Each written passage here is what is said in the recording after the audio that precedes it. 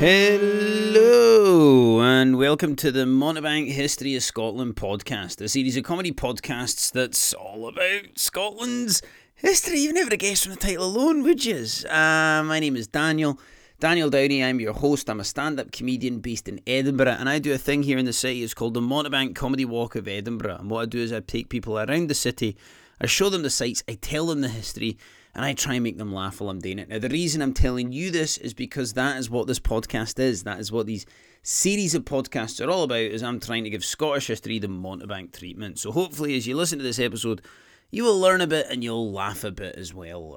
Today's episode is all about James IV. Now, there were 7 kings of Scotland named James, and James IV is by far and away the most popular. He's by far and away the most fondly remembered of all of them. The Stuart monarchs are basically just like the Rocky films in that respect, and that everyone loves number 4, 3 and 5 were awful, the first 2 were alright, and most of the spin-offs were utter shite. 1, possibly 2 exceptions. But as we all know, right, if Rocky Balboa actually was Scottish, there's no way that he would have defeated Ivan Drago in Rocky 4. He's Scottish. He would have been defeated spectacularly, and that is exactly what James IV did at the Battle of Flodden in September 1513. Arguably Scotland's most spectacular defeat in its history, and that is really saying something, folks. You know what I mean? We've been beaten 3-0 off of Kazakhstan. We almost got beat off of Faroe Islands back in 2002. Alright, we've handled some defeats in our time, I can assure you that. And James IV's defeat at Flodden, it would result in his untimely death. So I suppose he's probably more like Apollo Creed than he is Rocky Balboa in that respect. And James, he would find himself, his final resting place would be underneath an insurance building in London, where he's buried headless. One of Scotland's most charismatic and important kings is buried headless underneath an insurance building in London, and I'm fairly certain that the British media will stop at nothing until Alex Salmond has suffered the exact same fate. Now listen, if this is the first time that you've listened to the Montebank History of Scotland podcast, right, I'm going to level you. Like, this is a podcast that is mainly Tory bashing mixed in with some jobby jokes. If that sounds like your thing, you're going to enjoy it. If this is the first time you've listened, then don't start here, for Christ's sake. For goodness sake, right? Go back to the first episode, right? I don't really talk about anything topical. All the podcasts go in chronological order. They give a decent bit of background at the one that follows it. So don't start here. Go back to the very first episode. Right, so without further ado, folks, here is your podcast. This week's is all about James IV. I do hope you enjoy it. Have fun out there. And I'll see you on the other side. Enjoy! The 15-year-old James, the Duke of Rothesay, he had been the figurehead of a rebellion against the king. He was kind of like Katniss Everdeen, I suppose, except far less fucking miserable. And the rebellion against James IV's father, James III, had been a success. The rebels who had sought to overthrow the king and replace him with his 15-year-old son, they had defeated James III's forces at the Battle of Sauchieburn, and Prince James was crowned King of Scotland on the 24th of June 1488, the anniversary of the Battle of Bannockburn. And James's coronation, it was held the day after his father's funeral at Cambus Kenneth Abbey. It was kind of like Trump Tower in that respect, you know, distasteful. And like Trump Tower, it was a purposefully overly showy event to try and legitimise this new regime who had just committed regicide. You know, in the same way that Donald Trump tries to make out that he's got loads of money despite the fact that he's bankrupt, racist, misogynist, xenophobic and completely unequipped with the necessary skills to be President of the United States of America. Now, the murder of James III had shocked the kingdom. As unpopular as James had been, the nature of his death, it was unacceptable to the community of the realm. And the new minority government, they had a job in their hand to be accepted by the country.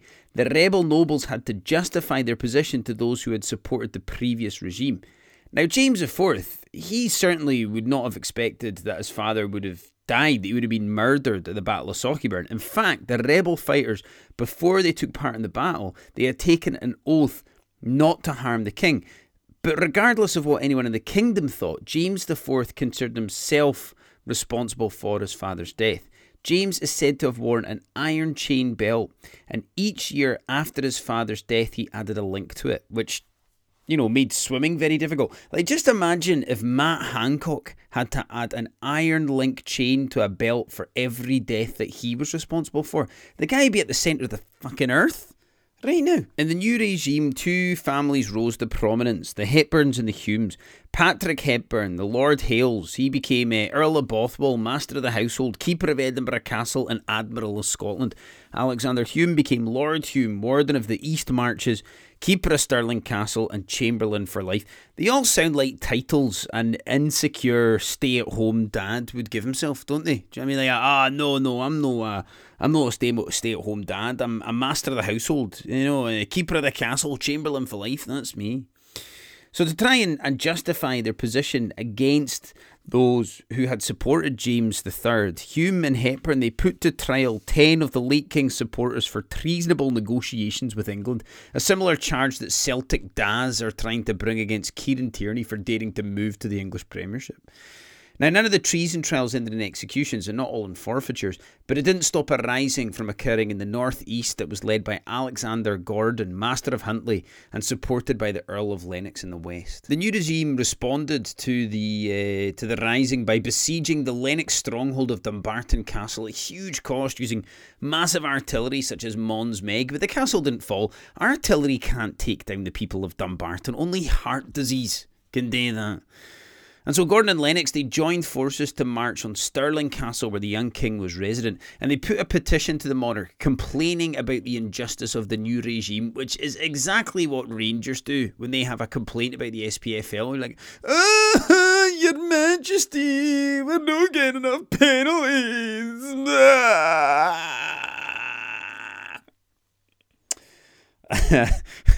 So the new government, they were overwhelmed by the size and scale of the rebellion, and so they needed to appease the rebels. And in early 1490, a parliament met that brought together the supporters of James III and those who had opposed him at Sauchieburn. It was a more balanced parliament, and the new Privy Council immediately put a stop to the forfeitures of the inverted commas treasonous supporters of James III. People such as William Elphinston, the Bishop of Aberdeen and the man who had founded Aberdeen University. Elphinston had been James III's Chancellor and was reinstated in 1490 as Keeper of the Privy Seal, which was the most prestigious position at SeaWorld.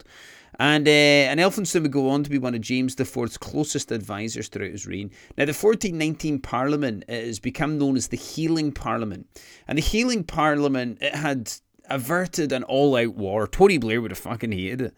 And the Healing Parliament, it was accepted by the whole Scottish political community and would be an important lesson in diplomacy James IV would carry throughout his reign. It's mad to think, isn't it, that there was a more balanced and fair Parliament 500 years ago than the current band of lawbreakers stealing devolution from underneath our noses at the moment. A parliament that existed over 500 years ago had better scruples, morals and diplomacy than in 2020. And they had just murdered a fucking king. James was incredibly intelligent and he was a brilliant linguist. He could speak Latin, French, Flemish, German, Italian, Danish, Spanish, and he was the last king of Scotland fluent in Gaelic, making him popular amongst the Highlanders because they couldn't.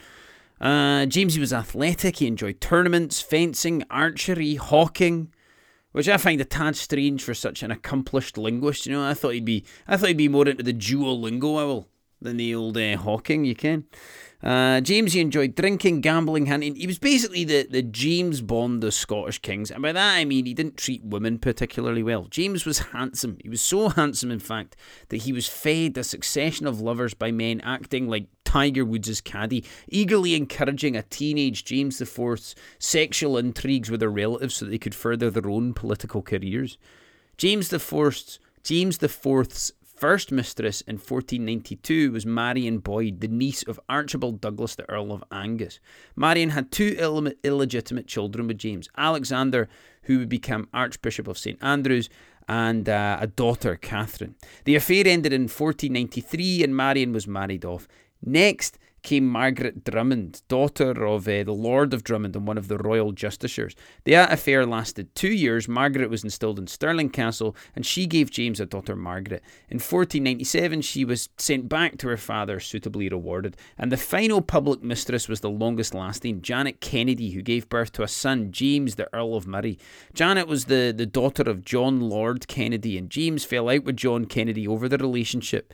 Kennedy was removed as Chancellor and was placed on house arrest on the Isle of Bute for 10 years, which sounds fucking amazing, to be honest, doesn't it, being king? Like, being able to take your ex-girlfriend's dads and just, like, lock them up on an island for 10 years. That properly does sound class.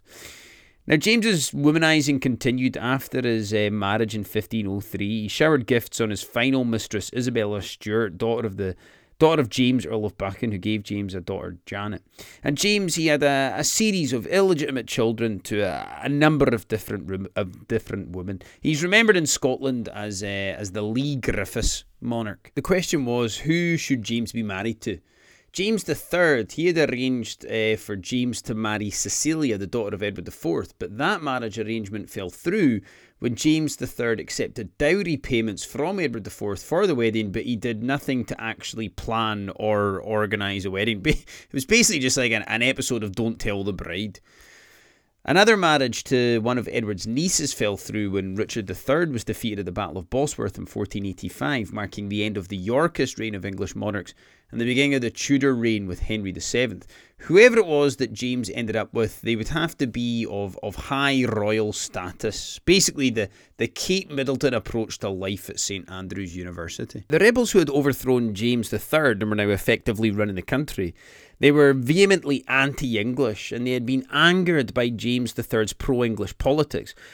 So while tensions with England were running high, Scotland offered asylum to the pretender, Perkin Warbeck, who claimed to be the younger of the two murdered princes in the Tower, the heirs of Edward IV, who had mysteriously disappeared in the Tower of London in 1483. The totally deluded Warbeck genuinely thought that he had an actual shot at power. He was like a late 15th century Douglas Ross, and James IV used Perkin Warbeck as a pawn in the rivalry of the 1490s as the Tudor Lancastrian king Henry VII struggled to keep hold of power against a Yorkist backlash being led by their new leader, Marcelo Bielsa. Scottish backing of Warbeck's cause was merely a cynical diplomatic excuse to launch a military offensive against England. James IV used Warbeck as an excuse to mobilise an army, a bit like Tony Blair with Saddam Hussein, moving into northern England and plundering Northumberland in September 1496. When Henry VII raised an army in Newcastle to put down the Scottish insurrection, James IV merely withdrew back into Scotland and left Warbeck to his fate. He was captured in Hampshire in 1497 and then executed in 1499. Scotland had allowed a deluded Englishman to believe he had some sort of backing in Scotland, when the truth was nobody knew who he was or gave a shit.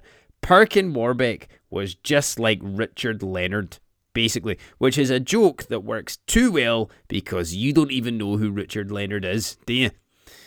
And Henry VII, he quickly declared war on Scotland after James IV's raids into northern England. But before he could launch a full-scale invasion, another insurrection rose up in Cornwall and Devon, which Henry was forced to put down in battle in Surrey. James took advantage of the distraction by bombarding Norham Castle in northern England. James IV, he was making himself popular by showing he wasn't scared of the English and not scared to take on the full might of the English military. James had successfully avenged the embarrassment of the English invasion of 1482. He fought Henry VII to a standstill and forced the English king into negotiating a peace treaty in 1502, and as part of the treaty, James IV was rewarded with a marriage to Henry VII's eldest daughter, Margaret Tudor. A marriage that would be known as the marriage of the Thistle and the Rose.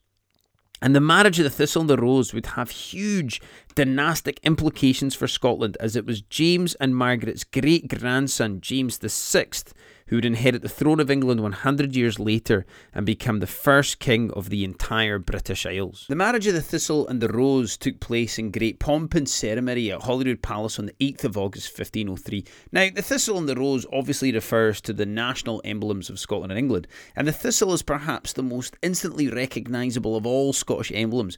The Thistle has long been a symbol of Scotland. It first appeared on coins stamped by James III in 1470, perhaps as a Scottish response to the English War of the Roses. The thinking being, if you pricks are going to fight over flowers, then we'll pick a flower that can kick both of your flowers' asses. Although tradition says that actually the origins of the thistle as Scotland's national emblem goes back to the first Viking invasions of the late 8th century, when some Vikings on a surprise nighttime attack, they alerted the Scots to their presence after one of them trod on a thistle and yelled out in pain. Hence, the thistle became Scotland's national emblem and "Oh, you cunt you," our national slogan. Now, however the thistle came to be a symbol of Scotland, it makes complete sense as our national emblem, ladies and gentlemen, as this is a country that is full of pricks, I can assure you. Now, James's marriage to Margaret Tudor in 1503, it failed to secure more than a brief honeymoon period of peace with England. It also very nearly failed to produce a son who could inherit the Stuart throne. James and Margaret's first son, James, was born in 1507, but both the Queen and child were gravely ill. So James, he undertook a 190-kilometre pilgrimage on foot to Galloway, which was his nearest available test centre. James travelled the 190 kilometres so he could visit the shrine of St Ninian at Whithorn in Galloway, but his efforts were in vain as the child, he died a year later. Then in 1508, Margaret gave birth to another child, Arthur, who died a year later. And then finally, on the 10th of April 1508, Margaret gave birth to a child, James, who would survive to become the future James V. James IV is celebrated as Scotland's Renaissance king. Now, the term Renaissance, it literally means rebirth and was prompted by the discovery of more and more classical Greek and Roman writings in southern Europe throughout the 15th and 16th centuries. The Renaissance started in Italy, then France, and finally moved to northern Europe. It was a bit like the coronavirus. And the rediscovery of these classical Greek and Roman writings, they changed people's perceptions of ancient and contemporary life. There was a realisation that thousands of years previous to the Middle Ages, the civilization was more intelligent, cultured, and forward-thinking. It'll be just like when we tell our grandchildren about a pre-Brexit Britain. You know, just like, oh, honestly, kids, it was amazing. You could go anywhere you wanted in Europe and you didn't have to pay roaming charges. It was really quite something. Hard to imagine, I know.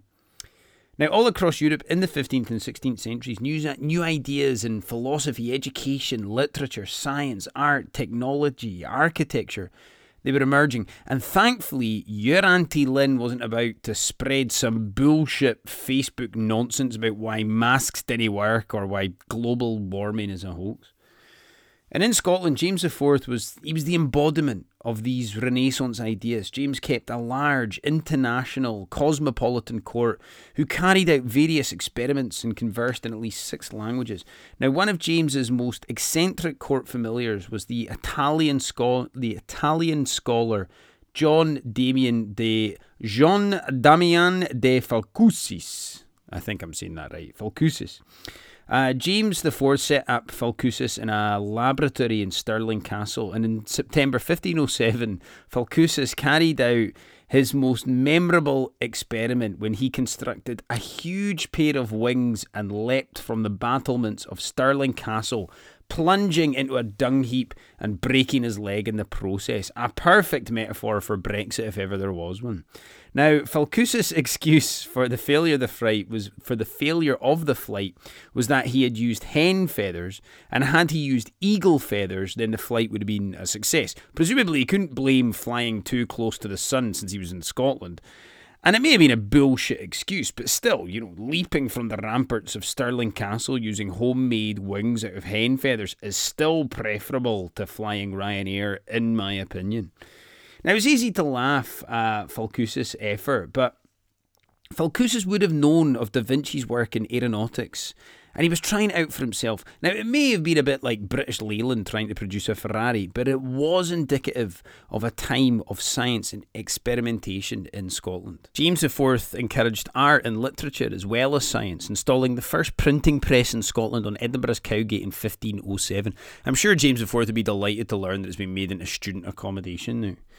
And his reign encouraged a creative outburst in vernacular literature. He supported Scottish makers such as the brilliant wordsmith William Dunbar, who wrote witty, melancholy, grotesque, moving and outrageous works of prose and poetry. James IV took a keen interest in the development of education as well. In 1496, he introduced the first Education Act in Scotland, ordering that the firstborn sons of all of Scotland's barons and freeholders were sent to grammar school from the age of 8 until they had mastered Latin and had a basic education. Boris is still working towards his.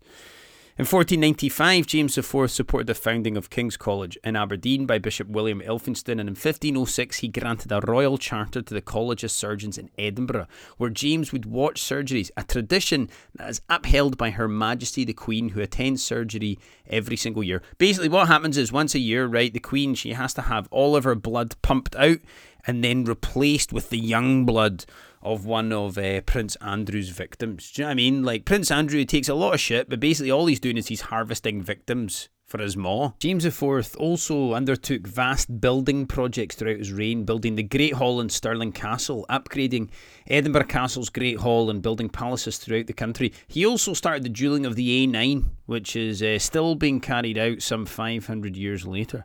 James, he toured the country attending courts and dishing out justice for serious crimes, and developed the idea of a central court, the Court of Session, which was founded by his successor, James V.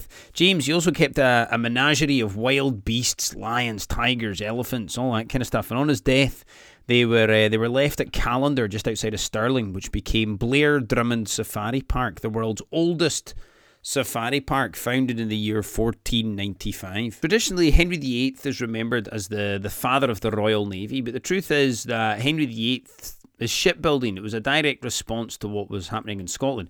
Henry VIII, he was just copying off of James IV, a bit like Boris Johnson listening to Nicola Sturgeon's daily briefings and doing the exact same thing a couple of days later. The 1482 English invasion of Scotland had highlighted how vulnerable Scotland's ports were to attack. The English, they had been able to sail into Leith unopposed to support the invasion in 1482. So at the turn of the century, James IV made the construction of a Scottish navy one of his top priorities. 2 new dockyards were built on the Forth at Newhaven in Edinburgh and Pool of Airth near Stirling. Both were deep water ports capable of building the largest ships. During James IV's reign, he built, bought, hired or seized for the crown no fewer than 38 vessels, the most famous of which was the Great Michael, which was launched from Newhaven Harbour in October 1511. The Great Michael, it took 4 years to build, it was 55 metres long, had 30 bronze cannons, a crew of 300, cost a staggering £30,000 and was the largest and most powerful vessel afloat when it launched. The Great Michael is said to have wasted all of the wood in Fife. The only way they can get wood in Fife now is if they spot an attractive cousin. Now, in truth, the ship was a bit of a floating disaster. They probably should have called it the Great Michael Barrymore because of that. But anyway, how much this huge navy actually benefited Scotland is debatable. The navy, it was expensive, a bit pointless, and it didn't really act as an effective deterrent to foreign aggressors. It was purely an attempt to remain relevant and to look powerful amongst the international superpowers. The exact same justifications for Scotland housing Britain's nuclear arsenal 30 miles from its most populous city. This huge navy, it was just another string to the bow of the royal persona James IV had created for himself. James was popular, he was vigorous, enlightened. Scotland had never known a monarch like him. Under James IV's rule, Scotland enjoyed its highest prestige on the European stage. The country, it had stood up to England, and James had proved himself as a powerful king not to be messed with.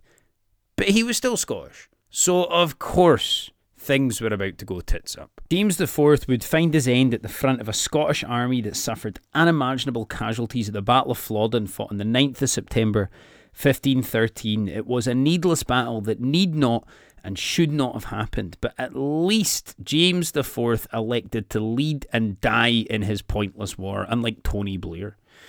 The peace Scotland had enjoyed with England after the marriage of the Thistle and the Rose did not last long. When Henry VII died in 1509 and Henry VIII became king, England's foreign policy and attitude towards Scotland would become more aggressive, with old claims of English suzerainty over Scotland resurrected. France at the beginning of Henry VIII's reign was becoming incredibly powerful under Louis XII, as was Spain under Ferdinand and Isabella. In 1511, Henry VIII joined the Holy League, which might sound like a Christian remake of the Justice League, but it was in fact an alliance between Spain, England, the Pope and Venice against France. And to counter the threat of the Holy League, the French king once again called upon Scotland as part of the old alliance to launch a divisionary assault on the north of England. In May 1513, Henry VIII invaded France and Louis XII encouraged James IV to attack England. Louis sent arms, money and experienced captains to help train a Scottish army. The French Queen sent James a gold and turquoise ring and a letter encouraging him to be her champion. Take but 3 steps into England and break a lance for my sake. The French hated all lances after one of them cheated in their big bike race. James almost certainly didn't want to go to war with England. He was married to Henry VIII's sister after all, but he would have been delighted to have had the chance to demonstrate Scotland's importance on the international stage. And so James lent his great fleet to the French and he prepared an army for invasion into the north of England. On the 26th of July 1513, in keeping with what James saw as chivalric conduct, he sent notice to Henry VIII of his intention to invade Northumberland. He actually sent a letter to the guy to let him know he was going to attack. Do you know what I mean? Like, not wanting to put Henry VIII out like he was visiting his in-laws or something. Now, the army that entered England in August 1513 was the largest and most well-equipped army to ever cross the border. On the 22nd of August 1513, Henry VIII, he rejected an ultimatum, and so James took his huge army and heavy artillery and pounded Norham Castle, Ethel Castle and Ford Castle into submission. Henry VIII, he sent the experienced 70-year-old Thomas Howard, Earl of Surrey, to deal with the threat from Scotland, and by the 4th of September, Surrey had assembled an army of 20,000 at Alnwick, about 19 kilometres away from James's base at Ford Castle. Now, Surrey was concerned the Scots army, having taken the castles of northern England, had fulfilled their obligation to distract the English and would now retreat back into Scotland. And so Surrey, he appealed to James's notoriously chivalrous nature and challenged him to fight by the 9th of September at the latest. James, of course, accepted and set up his army on the Flodden Hill, a near impossible position for the English to attack. So Surrey tried once again to appeal to James's chivalrous side and challenged James to fight on more favourable ground. James refused, saying it ill benefits an earl to tell a king what to do. And so Surrey pulled off an audacious flanking manoeuvre, and while attempting to flank the Scots, the English army was at its most vulnerable, but James chose not to attack. Instead, he moved from his near impenetrable position and he moved his army onto the ridge of another hill. The English forces, they gathered in front of them, and there was a stretch of bogland that separated the two sides. At 4 p.m. on the 9th of September, the artillery fire began. The Scots artillery, it was ineffective because, Scottish arteries were blocked, obviously. The English artillery, on the other hand, was winning despite firing up the hill. It was a bit like playing at Fir Park, which is an incredibly niche joke about Motherwell Stadium. The English artillery, it was having a devastating effect on the massed ranks of Scottish spearmen, and it forced them off of the ridge and into a charge that James IV led himself. He rode at the front of his army, leaving his army leaderless while he was on the front lines shaking hands with COVID-infected patients. The Scots spearmen, they were caught in the bogland between them and the English army, armed with halberds. These were smaller spears that had an axe incorporated. They were able to cut the longer Scots spears, leaving them as defenceless as an NHS doctor using the non-existent PPE from a contract awarded to a pest control company. A surprise cavalry attack then wiped out the Scots reserves, and James, in a last-ditch attempt to save the day, launched himself at the Earl of Surrey but was cut down as he did so. He fell with a deep gash in his neck and his shoulder. His hand, it was hanging by a stretch of skin after he was over vigorously ripping the heat clean off it, and his final wound was an arrow fired from close range through his open mouth. After 3 hours of furious fighting, thousands and thousands and thousands of Scotsmen lay dead. The king, his illegitimate son Alexander, the Archbishop of St Andrews, 2 bishops, 11 earls, 15 barons, and 200 knights lay dead as well. The body of James IV was so badly mutilated, he was as unrecognisable as Amanda Holden after another Botox injection, and his body wasn't recovered until the following day. James's body was taken to Berwick, where it was embalmed, then sent to Durham, York and London, where it was placed in the monastery of Sheen in Surrey. And after the dissolution of the monasteries in the 16th century, the body was dumped in the lumber room, and it wasn't rediscovered for another 100 years when some workmen stumbled upon it, and on discovering the body, they cut off its head and started to play football with it. Like, imagine doing that. Imagine discovering a body and the first thing that you think to do is to play football with its head. Only Matt Hancock could be more disrespectful to the dead than that, with his stupid fucking smirking face. The head that was recovered by Queen Elizabeth's glazier, Lancelot Young, who kept it on the mantelpiece of his London home, which incidentally is also what Piri Patel does. You know, she's one Syrian granny away from having the complete set. The head and the body, they were eventually thrown in a grave in the churchyard of St Michael's Church in Wood Street in London. It's now the site of an insurance company building. One of Scotland's most charismatic, important kings is buried headless underneath an insurance building in London. It was an unceremonious and humiliating end for Scotland's Renaissance king. James IV was the most successful king of the late medieval period. Scotland, under James IV, came the closest it ever would to becoming a major European player. Flodden and James's death meant Scotland lost not only a king, but most significantly of all, its self-confidence. Never again could Scotland expect to defeat their mightier neighbour or qualify for a major tournament. So that brings us to the end of the podcast, folks. Thank you so much for listening. If you did enjoy this episode and it's the first time that you've listened, then check out some of the other ones. If you like this one, you'll like the rest as well. You can contribute to the series. You can purchase the equivalent of a cup of coffee at buymeacoffee.com. I'm on there at Montebank History of Scotland podcast. And if you're a regular listener and you'd like to become a patron of the podcast, you can do that at patreon.com. Again, I'm on there at Montebank History of Scotland. What I try to do is through those accounts is I try to raise enough money to be able to send someone deserving a bottle of whiskey that I match with what we've been talking about in the podcast. So if you'd like to nominate someone to receive a bottle, you can do that by leaving me a wee bit of money on those accounts and sending me an email, sending me a DM, leaving a comment on social media, and I basically just choose someone at random. And so today's whiskey, I reckon if when you're talking about James IV, you need to choose a whiskey that is bold, that is popular, that is at the forefront of kind of pushing Scotland forward, but is also just a little bit arrogant as well. And I think if James IV was a whiskey, he would be the Macallan. Everyone knows how good it is. It knows how good it is. It's bold. It's popular. It's a little bit arrogant. It's at the forefront of Scotland. It puts whiskey on the map through its sheer excellence. And that is what I would match today's podcast with. Although it should be said that James IV actually has a bit of history with whiskey in Scotland. The first recorded mention of whiskey in Scotland comes from 1494, when James IV ordered 8 belts of whiskey from Llandoris Abbey in Fife. That's over 200 bottles, and that's the first recorded kind of written down mention of malt whiskey in Scotland. So there you go. He's got a bit of history. Now there's been a refurbished distillery at Llandoris, which is a very kind of old site of whiskey distillation, but they don't have any bottles released just yet, so I probably would have chosen that one if not. But anyway, so if you'd like to nominate someone to receive a bottle of Macallan, they'd be a very, very lucky person, then you know what to do. Just send me a DM or an email or whatever. Thank you so much for listening to the podcast, folks. Please give me a wee follow on social media and get me on Facebook and Instagram, all that kind of stuff, at Montebank Tours. Give the podcast a rate and a like. Tell your pals. Do everything that people ask you to do at the end of podcasts. And I'll see you all next time. Cheerio now. Bye-bye.